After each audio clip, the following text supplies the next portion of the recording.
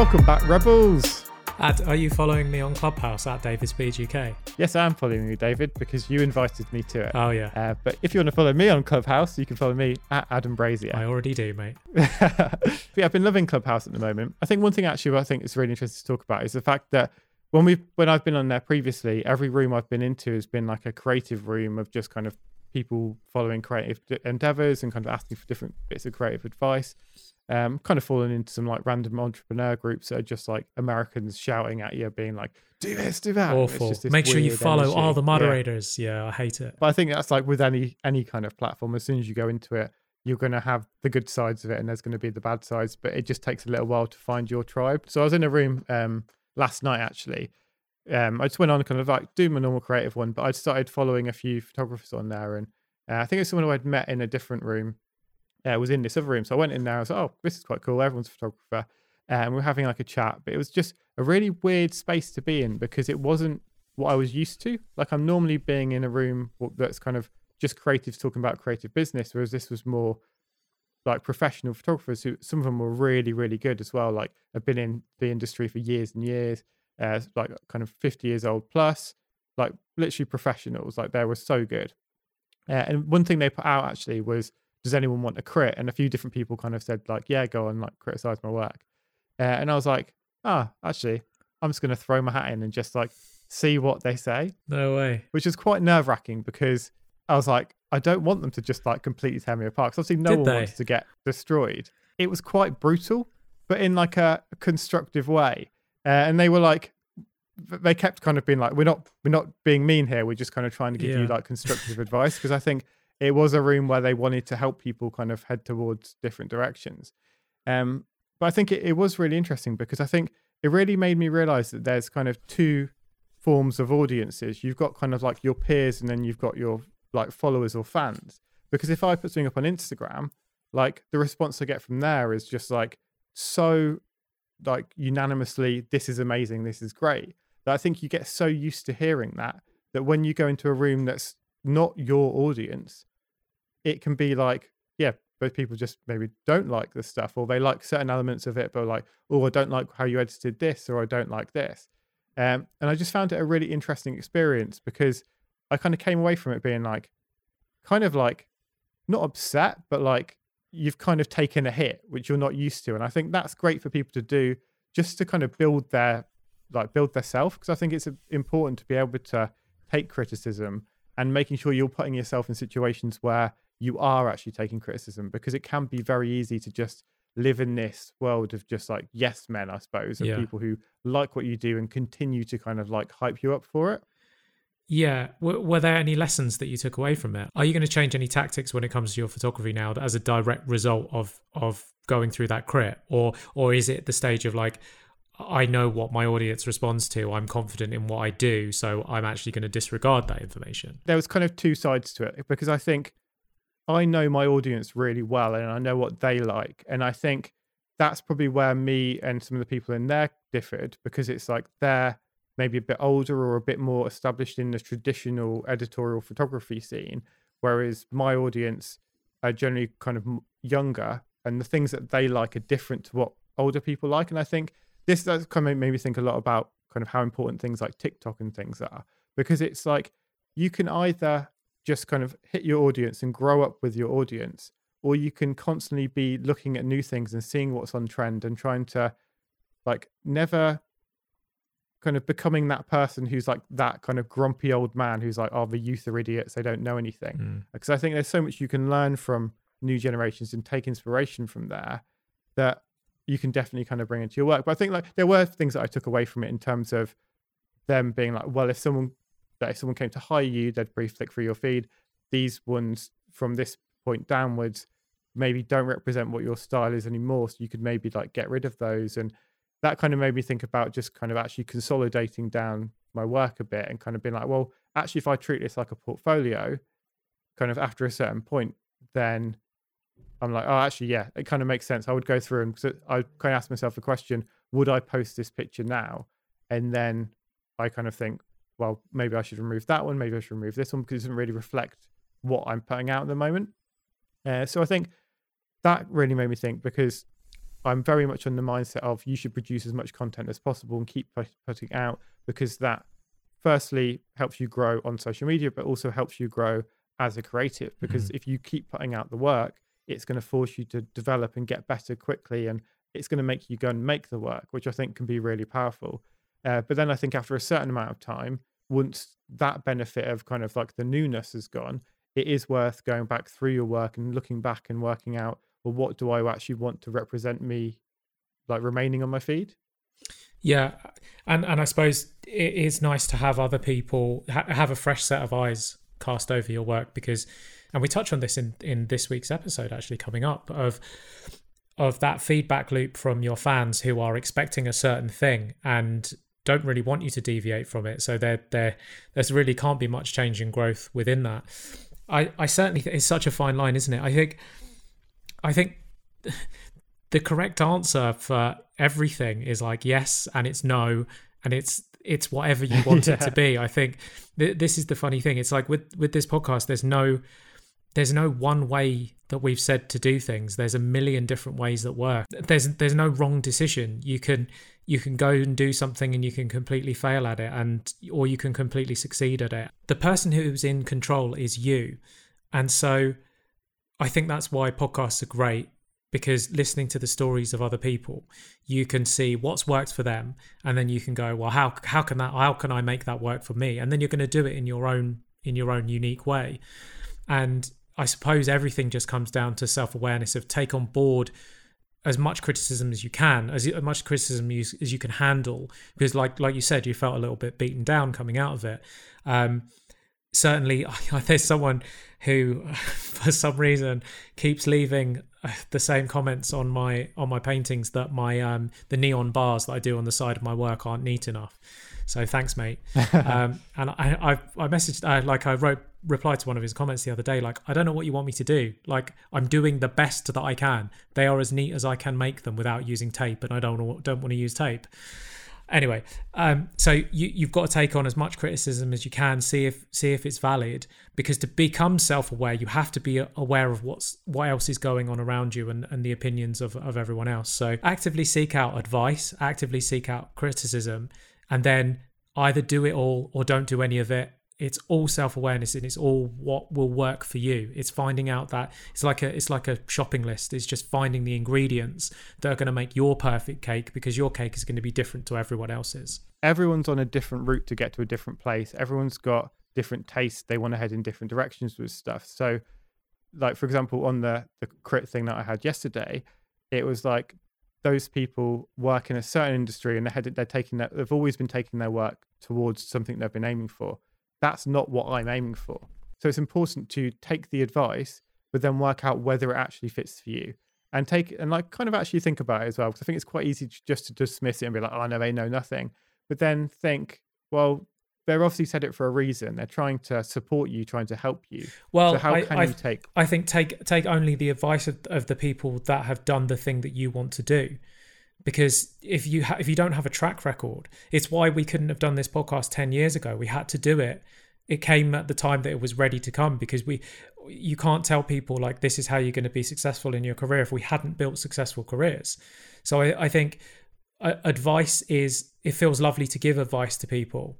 And so but if that person hasn't done that thing, it's a guess.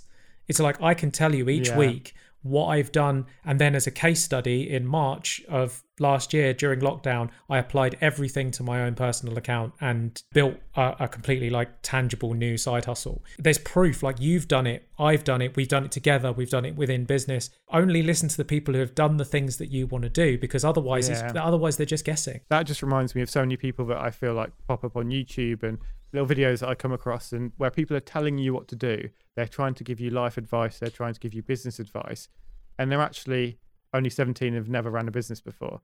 And it's like they've kind of listened to a few things from somewhere and think, oh, well, that sounds like it might work. That sounds like it might work. But I think it's not until you're getting advice from someone who's actually been there and done that you should actually take note of it. And coming back to kind of this thing as well, I think that it really reminds me of something that Seth Godin was talking about, how it's kind of, you don't need to be the best person to everyone. You just need to be the best person to a small number of people. And I think if you can know who your audience is and know who those few people are, that's where you're really going to see success, as soon as you're aiming at just those small number of people rather than just trying to please everyone. When you said that, I replayed it in my head in Seth's voice. Yeah, I literally I just have him like every now and then. If I need him, I just go back and pull out Seth and he says something wise to me.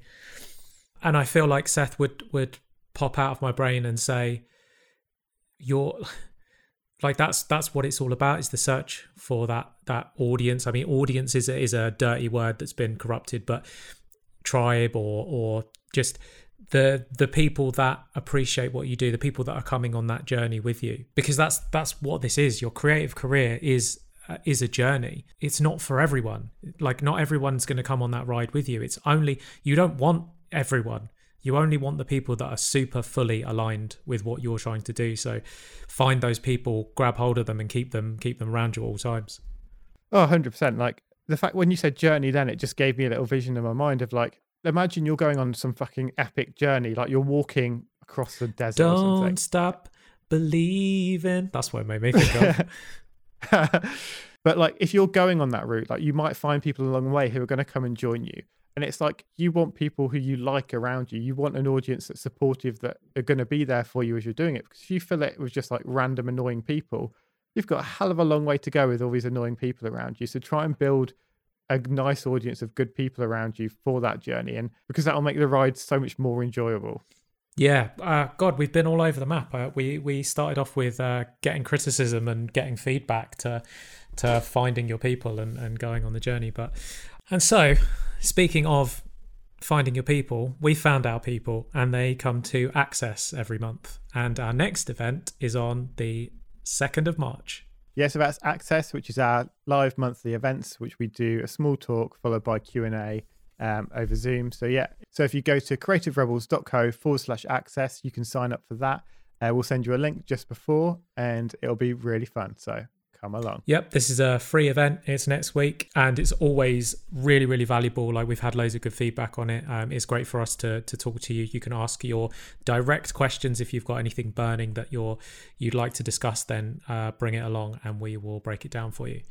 Cool. So let's get into this week's episode. Well, let's. Martina Martian, what an absolute legend. I discovered her on TikTok, and I think she's such an amazing case study of something that we talk about a lot, which is getting good at one thing first, no matter how many varied passions that you have that you would like to, because people can be totally crippled by choice, and there's 1,000 doors, but they won't walk through one, so they end up walking through none. And what Martina's done is she's currently, and it's really interesting to watch, she's currently transitioning from one career to another. Yeah, she's gone from an illustrator to a photographer, but she's been doing photography for the last 10 years. You just haven't seen it. It's been something she's been working on the sideline, but she hasn't kind of had this battle between illustration and photography on her kind of creative outlet that the world's seeing. And it's only now that she's had this huge level of success within the illustration world that she's now transitioning it into photography. And it's really great to watch how exactly she's doing that, because it's not just a hard cut. It's this slow little tease kind of making her way over into the photography world. And her photography is great as well. Like, she's really smashing that as well as the illustration. Yeah, I messaged her the other day. She's just done a shoot with Jay Gray, who is an amazing musician whose music I really love. So yeah, she's meeting all the right people. She's taking cool ass photos. So she's really doing it. And I think that we obviously talk about do one thing well, become established at that, and then you could use your success as that one thing to then go into something completely unrelated, because you have a track record. And I think people trust you because you have a track record. I mentioned it earlier in this intro. We couldn't have had a podcast without having a track record of running creative businesses. As soon as you have had that first success, and I know a lot of you guys listening have not had your first success yet, you're still building that first thing up. Once you have it, you can literally go any direction, but your social proof is I made this thing work before. It doesn't matter what the industry, it doesn't matter what it is.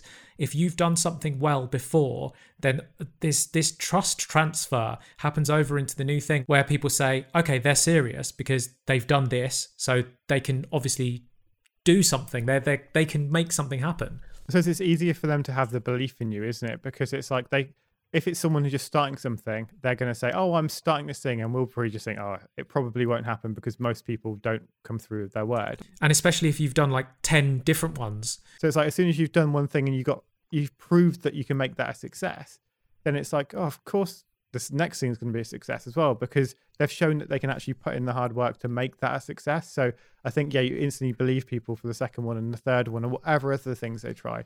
Cool. So let's get into this week's episode. Hi, Martina. Hi. Welcome to the show. How's it going? Not bad. Yeah. I mean, it's lockdown, isn't it? It sure is. But we're not going to talk about that. We're going to talk about jolly things. Change of topic. Change of topic. But I mean, we've done 2020 to death. Like, let's sack that off and talk about fun things. Did you always want to be an artist all your whole life?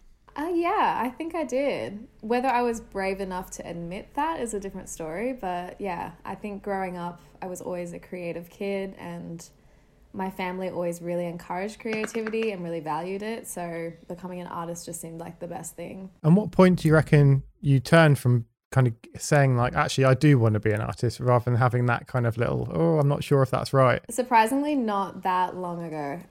It was probably a year or two into university, and I was like studying design, but still not able to see like being an artist as a full-time job. But then all these like commissions started rolling in. I was just illustrating for fun, like outside of university.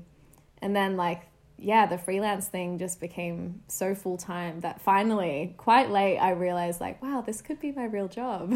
What was the talk like from uni? Was it encouraging? Were people kind of saying, oh, there's this thing called freelance? Or was it very much like, you need to get a 9 to 5 and finish the course and graduate and do all the normal things? It was very much the latter. Like, I was very convinced that I would just get like a graphic design job at an agency or like in-house.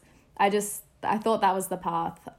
Freelance was not talked about, honestly. Running your own business was not talked about. Is it true that you dropped out of uni? Yes, I did. My parents hate that, but yeah. I did a 4-year degree, and then the last year I just decided not to finish. It was more because like my freelance side of things was becoming so full on that it was taking priority over my uni work. And at the end of my 3rd year, I just sort of realized like it's kind of now or never. You have to like go all in with this freelance stuff, or stay another year at university in Sydney, which was a big thing for me. Staying at uni meant staying in my hometown, and I really didn't want to do that. And I just felt really restless. So I left, and then I started traveling and freelancing, and yeah, here I am. And what did that battle look like with kind of deciding to drop out? Because obviously that's going to be a huge thing. And I imagine just even that conversation with your parents just being like, by the way, guys, this is going to happen. Like, what gave you the confidence to kind of actually make that leap, and like, how did that look? I mean, I think I've always been a pretty stubborn and like headstrong child, so they were never going to argue with me about my decision.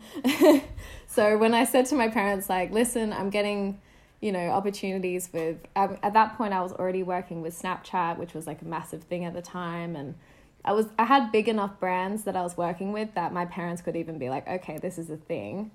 And I just said like, I need to get out of Sydney. Otherwise I'm going to be stuck. And I really do feel that like in Australia at the moment, there's like this ceiling that you kind of hit as a creative. And unless you establish yourself overseas, you kind of never leave. And I just felt that. I felt like really restless and really like I needed to leave and like start working with brands outside of Australia. And yeah, I just trusted that gut instinct, and I got out. I'm just trying to imagine what it'd be like to be your tutor, and you're coming and going, oh, I'm working for Snapchat at the moment.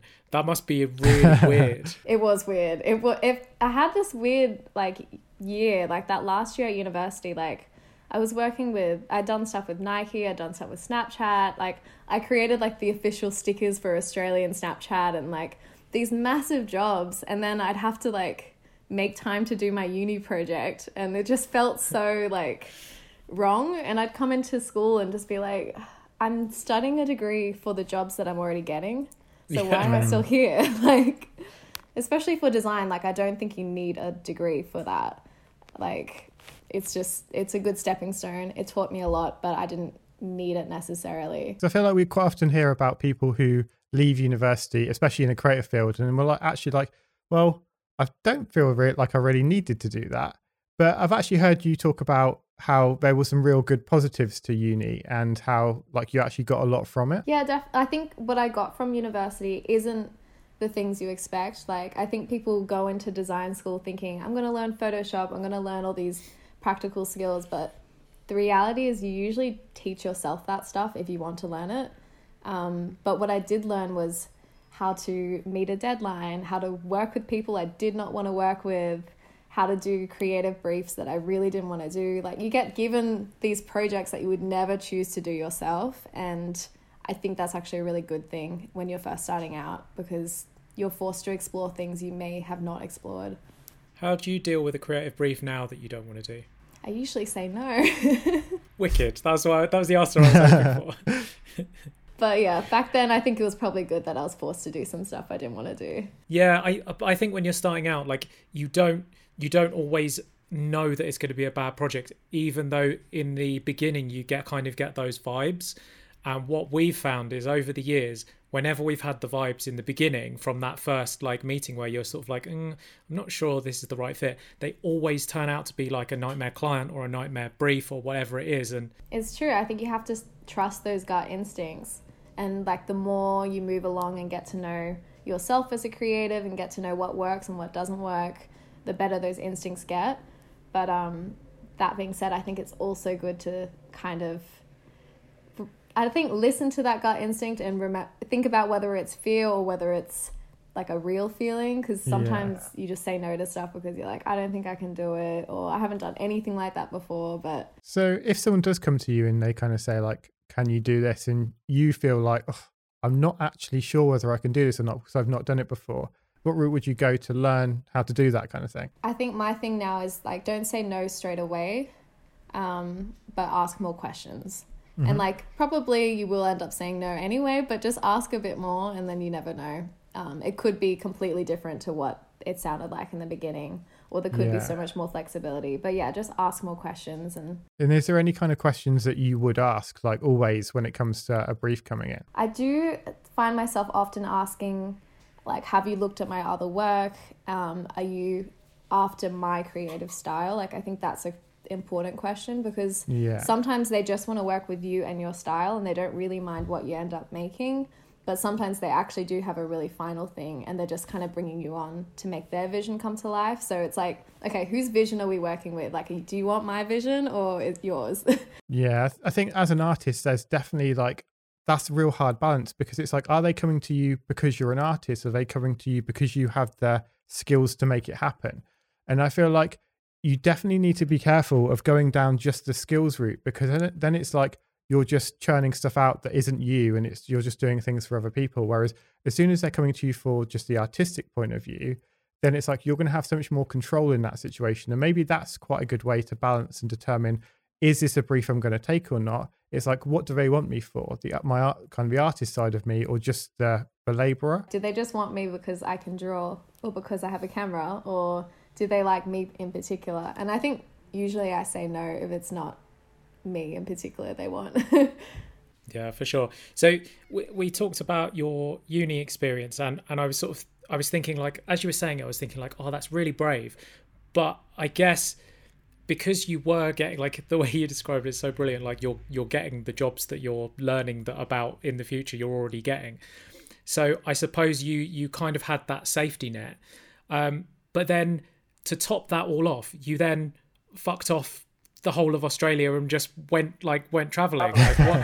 So you were like doubly brave. Firstly, you quit uni, and then you just went off traveling. Where did that decision come from? I mean, I always wanted to travel. I've been raised in a family of travelers, and I'm really lucky in that my parents, they kind of raised us with this thing that was like, seeing the world is your priority. And I always saw success as being able to travel anywhere. Like, I mean, I didn't really care about being rich. Like, I don't think I would have chosen art if being rich was the priority.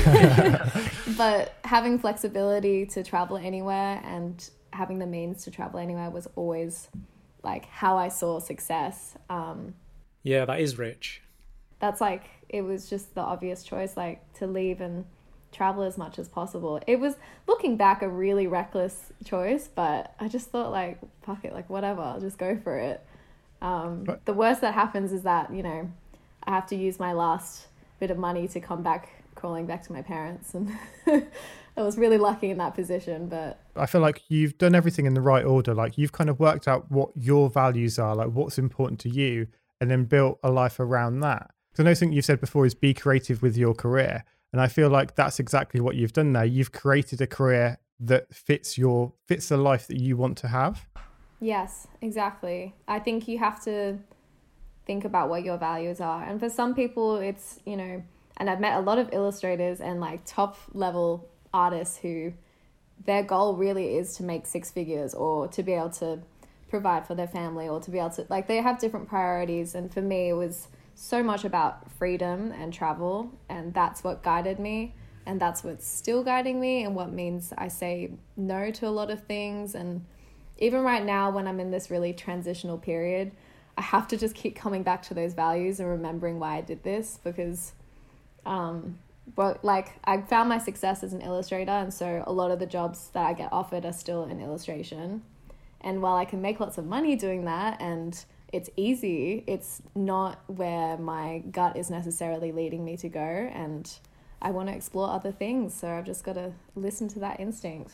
Yeah, looking at your stuff, it seems like there's been a transition, and all of a sudden, like I found you through TikTok, and I just found your TikToks. Like I was just like, I had to follow you straight away. I was just like, they're unique. Because I've always been thinking for Adam, because he's a photographer, like I've always been thinking the best use of TikTok for him, just because it's such a great place to be. When I saw your account, I was like, this is a photographer that is using this platform really well. So there's not even any of your illustration on TikTok. So I found you there, but then when I found your Instagram, I was like, oh shit, you've got this whole like career behind you. So it's another brave decision of like kind of transitioning out of something that you're really well established in and going down a new path. Yeah, definitely. And it's been scary, but starting a TikTok and having this whole other platform where I can explore, because I mean, I've been doing photography for like 10 years. I've always taken photos, but I got popular through my illustration, and that's just what I've been focusing on the last few years. And, you know, you've got to brand yourself, you've got to make your niche, but eventually that niche becomes a bit suffocating, and you're like, okay, I want to do other things too. I have other skills. And yeah, so TikTok's been a really nice separate platform to Instagram where I can just explore photography and, I don't know, like start afresh a little bit. I feel like we quite often talk about on this show, especially because a lot of people are kind of getting started in their journey. They're quite early on, and they're often thinking like, oh, I just want to do all of these different things, but how do I pick just one? And I feel like you've gone down the route that we always advise, is like picking something and sticking to that for a certain amount of time. And then once you've kind of got a level of establishment in that field, then you can start to branch out. And it seems like that's exactly what you've done. Yeah, I think that's brilliant advice. I really stuck with my niche, and it's good because I built a platform with that, and I built a really good client base. And now it's the point where I'm like, okay, let's listen to that instinct again and go in other directions. But I think for any creatives who are a bit further along in their career, no one really talks about how hard it is once you do have a platform to like stay creative. And it's like, sometimes I kind of reminisce the start of my career when I was just doing whatever and I didn't have any pressure on me. Whereas now I'm like, I've got all these followers who expect a certain thing, and I've got these clients who expected a certain thing from me. And it's really hard to be brave again and, you know, listen to that creative voice that's taking you in another direction. And how do you balance that? I mean, I'm still figuring that out. I still take on work that is illustration, but I'm just excitedly exploring other things now. And I think last year was like barely getting any work as it was, because it was that year that we're not going to talk about. So I was kind of like, well, when is a better time to start afresh and just do anything that I want? How was it when you posted like your first piece of photography on your account that you're known for illustration? I mean, obviously it wasn't really well received, but I transitioned into it a little bit kind of sneakily. So I, as an illustrator and like product designer, I created cameras, like these disposable cameras, which have my illustrations all over that. So it was like, okay, I've made cameras with my illustrations on them. They're for sale, you can buy them. But then also, here are the photos that I took using these cameras. And then so photography started to come a bit more into my creative practice, and it was like a more organic transition. That's so smart. And how do you, because I imagine when you first start posting those photos, you're not going to get as many likes on them as you would an illustration. How do you kind of battle that? Because I know some people will just be like, oh, fuck, this doesn't work, and then just go back to the illustrations. How important is it to just kind of keep going with what makes you happy rather than what gets likes? Like likes don't mean as much as we think they do. And your audience is always going to be behind. Like, anytime you try something new, your audience is going to take a while to catch up and like it. But you just have to trust your vision. Because if you keep making your work for your audience, you're just going to be stuck in this rut. Whereas like, yeah, they're just always going to be behind, and you just have to trust that they'll catch up and like what you're creating now. Yeah, I suppose it's like when you see a big brand rebrand and then everyone's like, oh, this is awful, I hate this. Or even like when there's a new update on an app or something, everyone's like, this is the worst thing ever. And then 2 weeks later, no one's talking about it and they're just going along with the system. Exactly. For me, a lot of my work that went viral and that did really well was my like positive affirmations that I illustrated. So I have all these like quotes from my diary, which are like really uplifting and positive. And they obviously did really well on Instagram because they're shareable, people want to put them on their story, like they're great, they're easily marketed, so they're going to get more likes. It doesn't mean that work is better than my other work, but it's going to get more likes because of just the nature of it. It felt, I don't know, it just felt a bit weird to be posting positive phrases in a time when no one was really feeling positive. Yeah. And that wasn't like authentic, even though like I knew my audience liked that, and I knew that if I posted this, it was going to get, hundreds of shares, it was going to get all these likes. I just thought, like, in the long term, is this what I want to be doing? Is this all I want to be creating? No. Yeah, we always say that of like, post what you want to be doing, because that's what you're going to get asked for more of. I've been thinking about this a lot recently, because so my account's growing quite quickly at the moment, and so there could be like a month where I pick up like 10,000 followers in that month, and I sort of look at it and I think, none of you guys know me yet, so everyone that follows you is on this different level of familiarity with you and your work. Because it's like, I'll write a caption for the day oneers who were following me at 300 followers when it was nothing, and I'll be writing that caption for them because they know me and they know exactly where I'm coming from. But then I sort of think, I've got every day all of these new people, and they don't know me. And so then if I take a big risk and post up something different, for the day oneers, they're fine.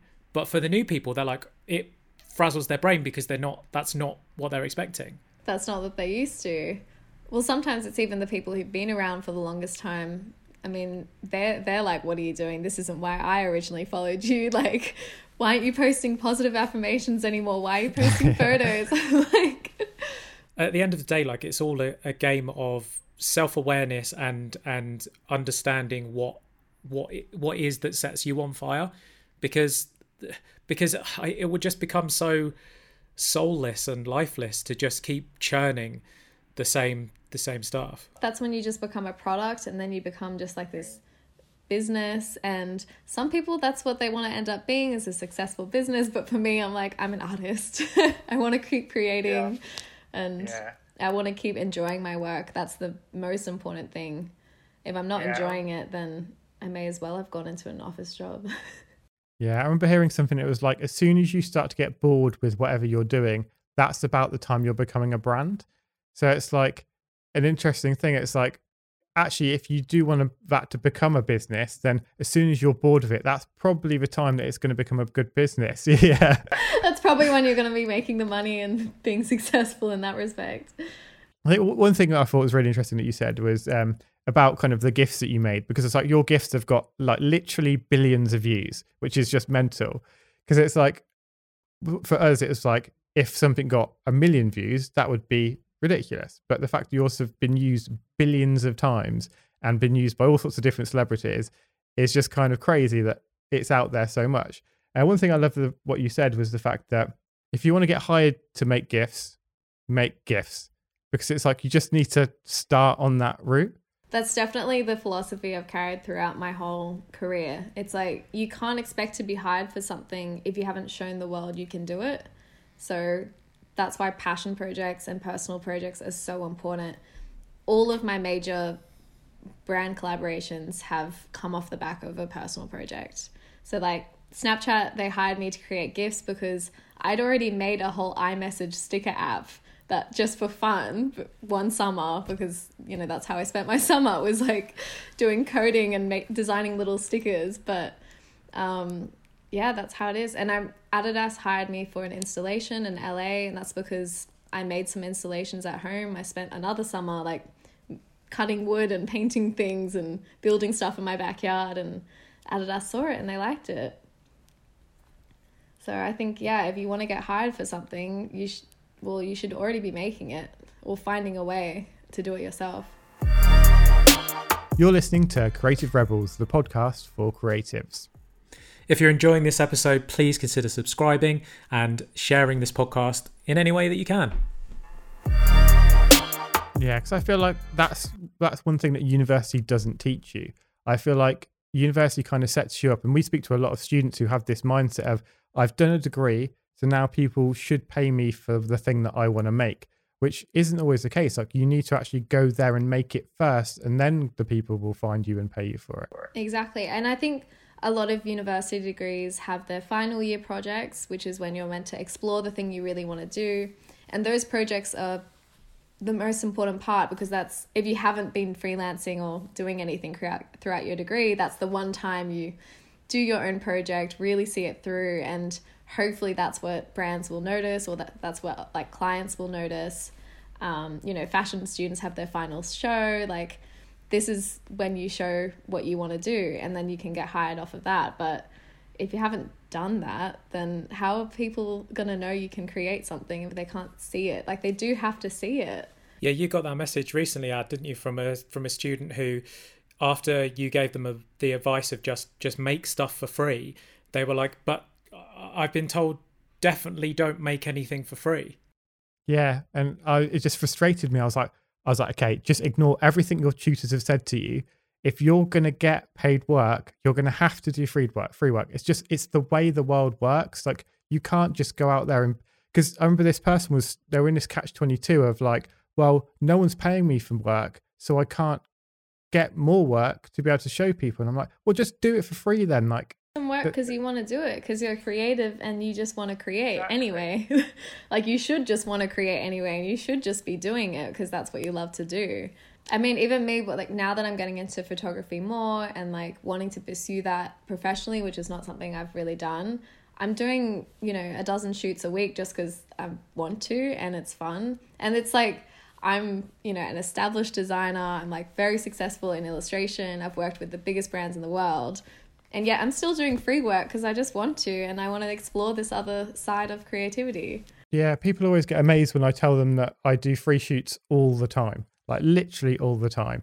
And they're like, but what? Like you're a professional, like someone who they aspire to be like. And I'm like, but that's just how it is. It's like, if there's a week when your only paid shoots come in and they're not ones you've actually wanted to do, then like as a creative, like you need to find the time to actually do the work that you want to be doing, because otherwise you get stuck in a cycle of doing work that you don't want to do for money, and then all people can see is that.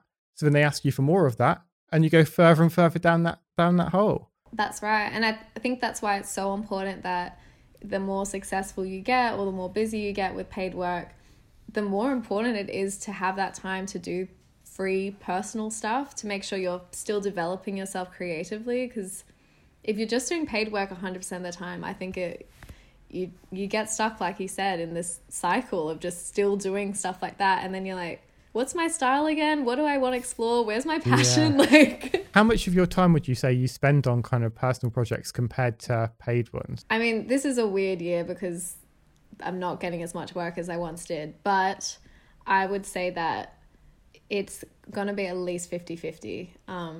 I always try to make sure I have equal amounts of time on personal projects as paid projects.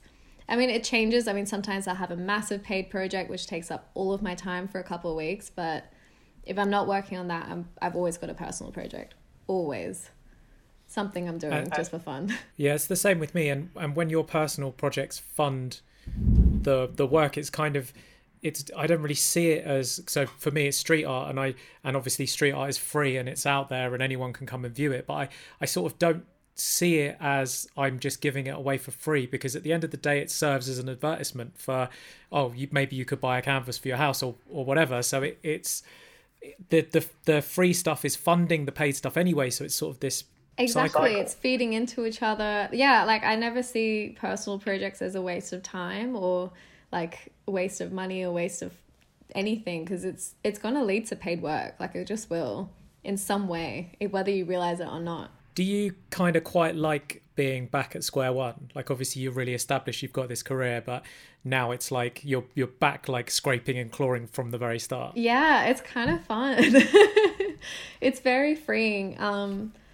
I think like having a big platform on Instagram just became like, I love it, and it's really great to have this amazing audience who supports what I do, but it can be a lot of pressure. And so just kind of quietly working away on other things, and even just like starting a TikTok and being like, you know what, this is just going to be about photography and not illustration. It's being so freeing, and it's reminded me of why I was a creative in the first place.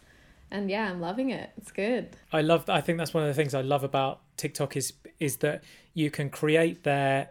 It's almost like a bubble, like it's almost like a secure, I hate to use the phrase, but like a safe space. It's like it is 100%, and the audience is completely different there. And now I'm getting a lot of followers off TikTok onto my Instagram, and they arrive on my Instagram and they're like, wait, what? There's all this illustration here. And so that like and I'm getting like questions in my inbox about cameras, and it's like the clashing of these two audiences is so funny to me, especially because the TikTok audience is so much younger and has very different.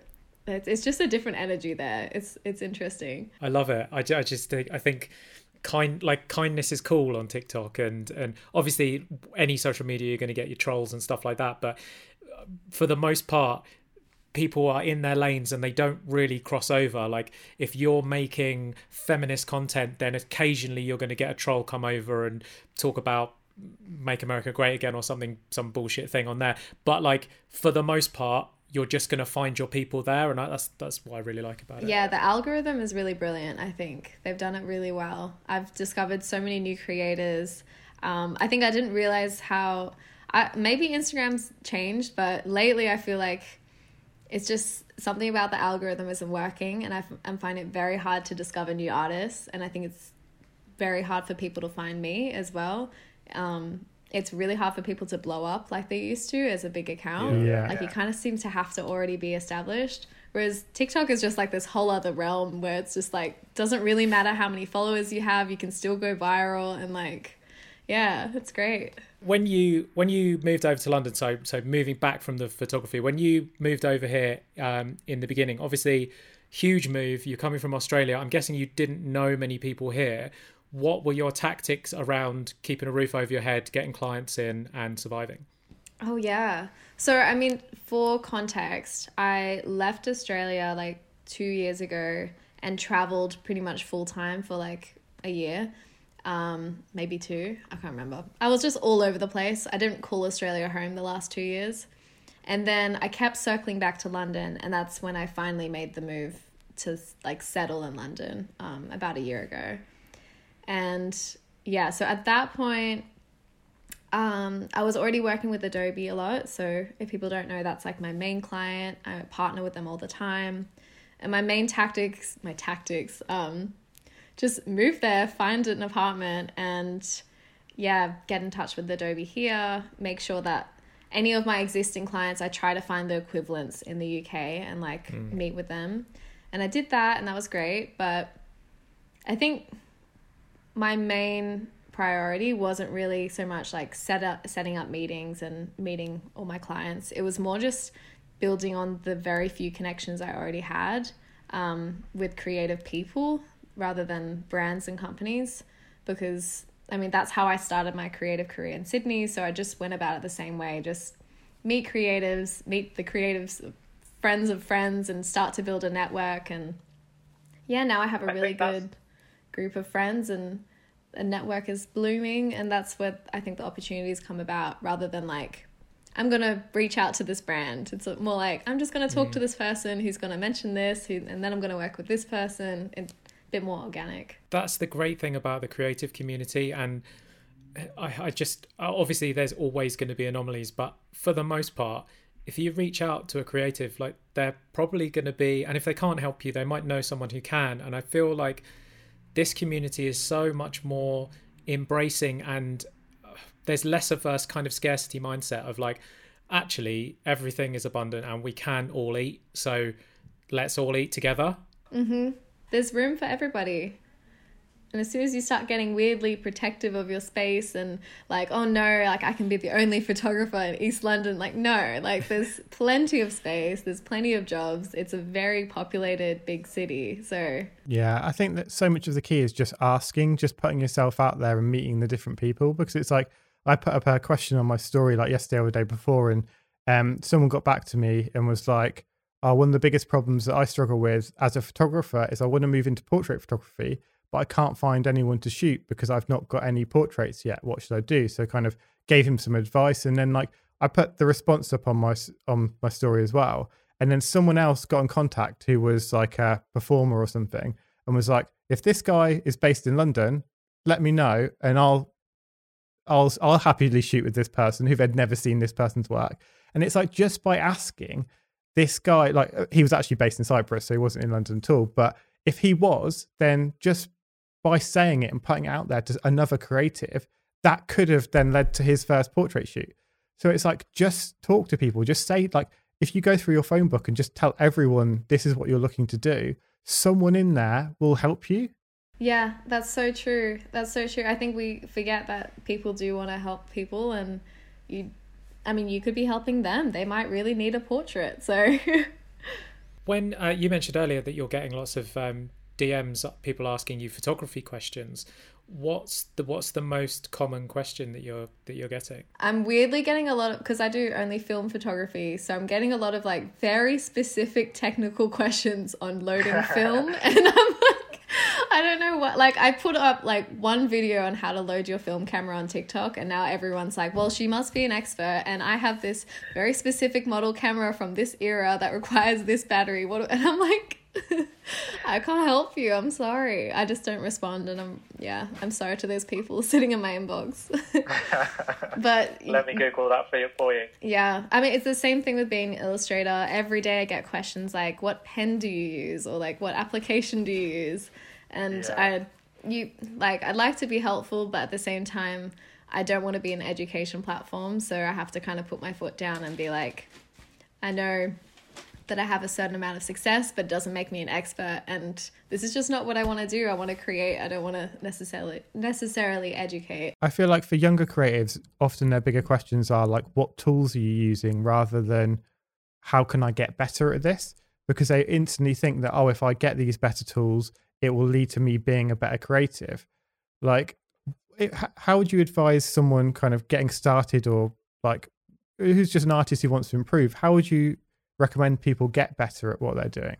I think a lot of getting better skills is just about recognizing your own taste and having better taste. So like consuming a lot of art and looking at it and thinking, why do I like this, or why don't I like this?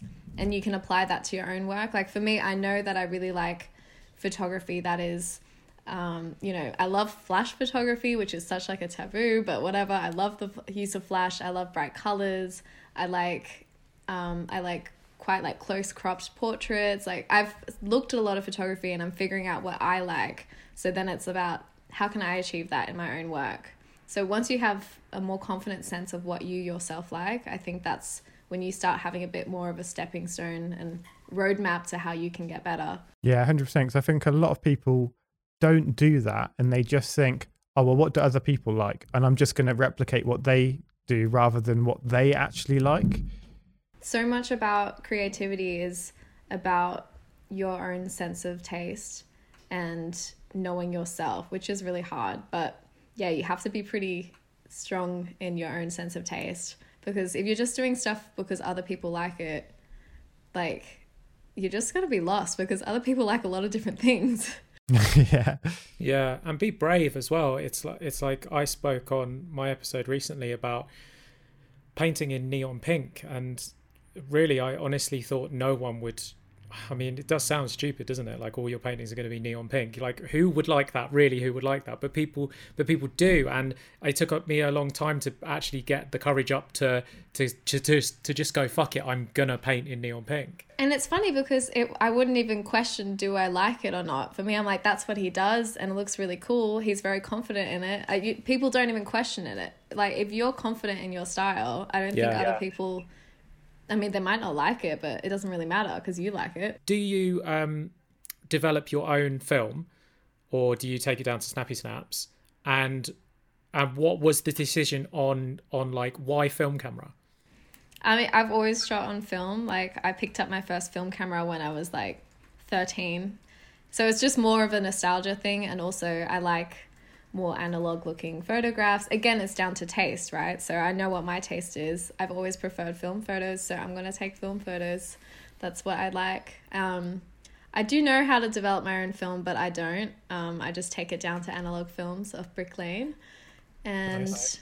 Yeah, and I think it would be nice to do that in the future, but because I'm not really so concerned with the technicals and like the developing of it, that process, that's not really what I'm like passionate about, even though I'll do it. But yeah, no, I'm more concerned with taking the photo and capturing a moment. Yeah, I 100% get that, because it's like so much of it, especially as you kind of, if you take portraits, then it's the interaction that you're having at the time. It's like you don't want to be stood in a studio for hours developing something. Like, that's not what makes you happy. It's like, it's understanding that, okay, well, what part of this creative thing do I like doing, and making sure that you're doing more of that rather than the stuff you actually don't want to be doing. Exactly. Like, what I really love is people and interacting with people, which I think is what's led me into photography. So I've very quickly realized that's the part. It's the interaction with the person. But I think especially with photography, people really get caught up on technicals, and that's fine if that's what you're passionate about. Like, I know whole photography accounts dedicated to their gear and what they're using, and that's really fun, but it's just like not where I'm going. And I think a lot of the romance of capturing a moment can be lost in the technicals and f-stops and numbers. That's a really good point. And when you mentioned gear there, I think we sort of touched on it earlier, where a lot of people think, let me get the most expensive gear because then I'll be able to do the best thing. And don't take offense to this, but like, when I look at your cameras, because you show them on TikTok, when I look at your cameras, like, they don't look like the most up-to-date cameras on the market. Absolutely not. And I take no offense. I mean, I'm very proudly, like, one of my photo books I did purely using disposable cameras. Like, any established photographer is going to be like, what the hell is she doing? But I do believe that, like, the best camera is the one you have on you, and you can create with what you have. And there's something really beautiful about creating with like the most basic of cameras, using a home printer scanner and like basic Photoshop. Like, I think that's, if you're creative, then you use what you got. I think as well, it's like, especially with the photography, and I say it to people all the time, like, people have been taking photos for years, and it's like, people take, like, I've literally got a book next to me here that's a David Bailey book from 1962. And it's full of beautiful images. And the technology of cameras in 1962 wasn't anywhere near as advanced as it is now. Yet I've got that book printed out kind of like here with me, and it's something that I can take inspiration from.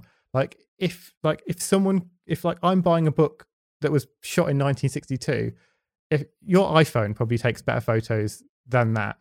So it's like, you can do that too.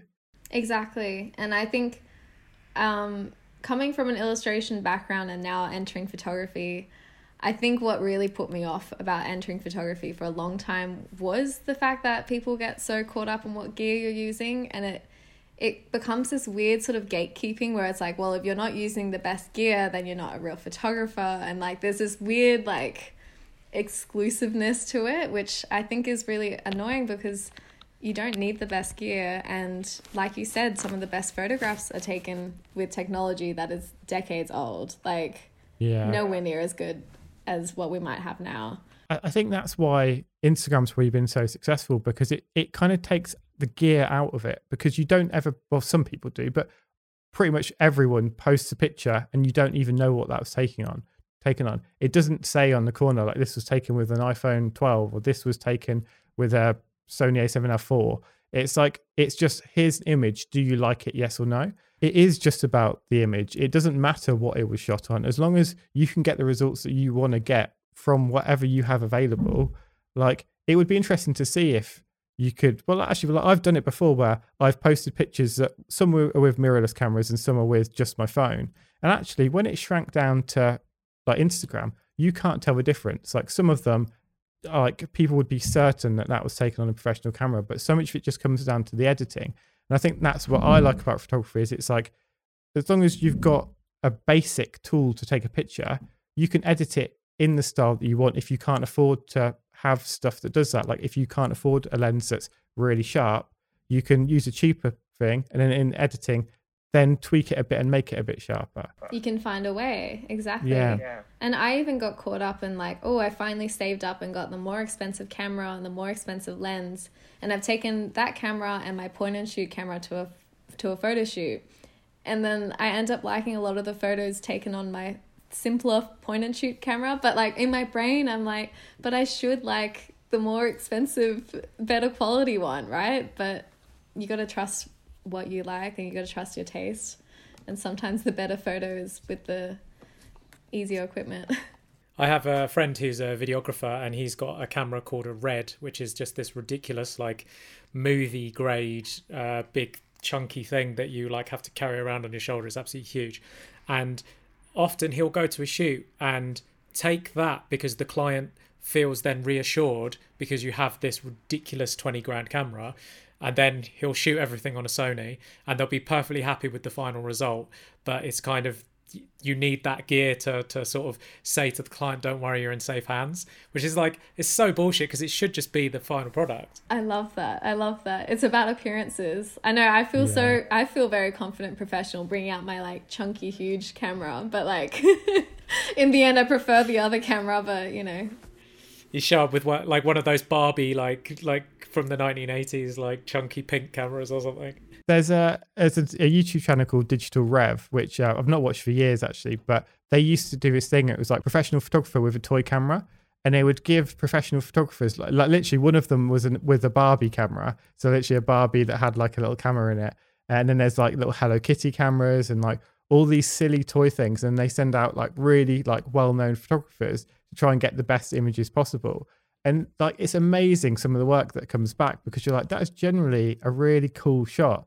Yeah, it's shot with something you could probably find in a car boot sale for 50p. I love that. And I think that sends such a good message that it's not about your tools, it's about your taste. Could you tell us about the isolation project? Oh yeah, so during my first round of isolation, I was back in Australia, and yeah, I really wanted to design disposable cameras for myself. I've been using disposable cameras like just at parties for ages. And so yeah, I designed my own and I sent them to a bunch of different people around the world, sent them to like my friends in New York, my friends in London, you know, places that were special to me. And I just asked them to document their isolation experience using this camera. And yeah, the photos that came back were just beautiful, and it ended up becoming like a much bigger project where like I made several different versions of the camera, and you know, people like signed up to be a part of the project and became this big thing. Is it going to be a book? Well, I hope so, if people send their bloody images to me. But... That's the worst, isn't it? Photographers are the absolute worst. I said this on a show recently. Like, if you're a creative and the photographer at whatever event that you're at says, don't worry, I'll send you my photos, get your own photos anyway, because they never bloody do. Yes. Exactly. I had such good intentions, but I've got a few photos back, mainly from like the close friends who like they know I'm going to chase them up. But anyone who I didn't really know personally, my God, send me your photos, please, if you're listening. I want to see them. But what was beautiful about these photos is that you know, like we were all doing the same thing, staying home, doing nothing. But I created this project because I wanted to show that even though we're all doing the same thing, which is nothing, it looks different for everyone. Home looks different for everyone. And if you frame it as something that is worth documenting, I think you see the beauty in it. I imagine as well, like the fact that they're disposable cameras. I imagine everyone who takes a picture now will take several different pictures from different angles of the same thing and check which one looks best before they'll go and share it online or share it with whoever. But with this disposable, it's just going to capture exactly what's there, and you'll never get to see, like those people will never get to see it until they're sending it back to you. You've printed it and then showed it back to them. Exactly. There's something really beautiful about having only 24 frames. You can't check what it is. You just have to capture it as it is. And it's quite freeing to just create without being able to double check. And yeah, a lot of people hadn't even used a camera like that before, and it was just like this whole novelty to them. And yeah, it's easy to I'm always an advocate for the disposable camera. It's so humble, so easy, and it's just one of the most like primitive ways of capturing a photo. I think the one thing a lot of people have struggled with recently is like work-life balance, especially with everything that's been going on, working from home, and sort of it gets to the stage where you can't get away from it because your place where you're eating your dinner is also the place where you're working, and you're just never leaving. Over Christmas, you actually enforced a break on yourself, didn't you? And you were like, this is it, I'm done for Christmas. And you put very clear boundaries in place on your social media so that no one would contact you, and your commissions are closed, etc. What was the decision behind that? I think it was the fact that I was busy with work and personal projects, but I needed to allow myself that break because I just felt like I had to create, so I had something to post, and that's not really a good reason to create. So it was like start of December to start of January, like a whole month. I was just like, nah, closing my DMs. I'm stepping away from this because I'm not feeling inspired. I have nothing to post, and I don't want to just be creating for the sake of posting. And it was really good for me, and it's changed my relationship with Instagram and with my online platform, where I'm not even posting every day like I used to. And I didn't just like come back to it and be like, okay, let's do it exactly like I was doing it before. Like there was something wrong with how I was using the platform. So I came back to it with like a fresh set of eyes and much better boundaries. And how important do you reckon it would be for listeners of the show to take a break for a certain period of time on social media? I think it's just I think you have to remember that no one really cares. Like for me, I was like, okay, I'm stepping away, but like to be honest, I don't think people care nearly as much as you think they would. I had a moment where this illustrator that I follow, she posted and she was like, oh, so the past 6 months, I've only been posting on Patreon, not Instagram. And I was like, 6 months? Like, that's a long time. And I looked, and it's true. She hadn't been online for 6 months, and I didn't even notice. I literally had no idea. And I still love her work. I'm still following her. And I didn't even notice. And that was 6 months. So yeah, take a break. No one's going to care. I'm really glad you said that, because I've been beating myself up that I don't have anything to post tonight. And I've got to be more realistic and just think, it really doesn't matter. It really doesn't matter at the end of the day. And I think it's better to not post than post something you don't even like. Yeah. Like that's going to do a lot more damage than disappearing for a while. What do you think the main thing is that is holding creatives back? Okay, I'm going to speak to creatives in my position. So someone who's like a little bit further along in their career. I think the big thing holding us back is that we become known for something and we let that define where our creativity is. So like becoming known for something, becoming established for something, some style, some form of creativity, I think that becomes like our own barrier because we become more and more afraid of moving forward. So yeah, and even on a small level, like you post one photo or one artwork and that's the one that gets the most likes, so you think you should be creating more of that. It might not be the case. This was super inspiring. Thank you so much for coming on the show. I really had a blast. Let the listeners know where they can find you online. Okay, so you can find me on Instagram at Martina Martian. So that's MARTINA MARTIAN. You can find me on TikTok, Martina_Martian_. And if you just want to see my photography and you're not interested in my illustration whatsoever, it's Martina_on_film. So Martina on Film is my purely photography account. Brilliant. Thank you so much. Thank you, dude. Thank you so much for having me.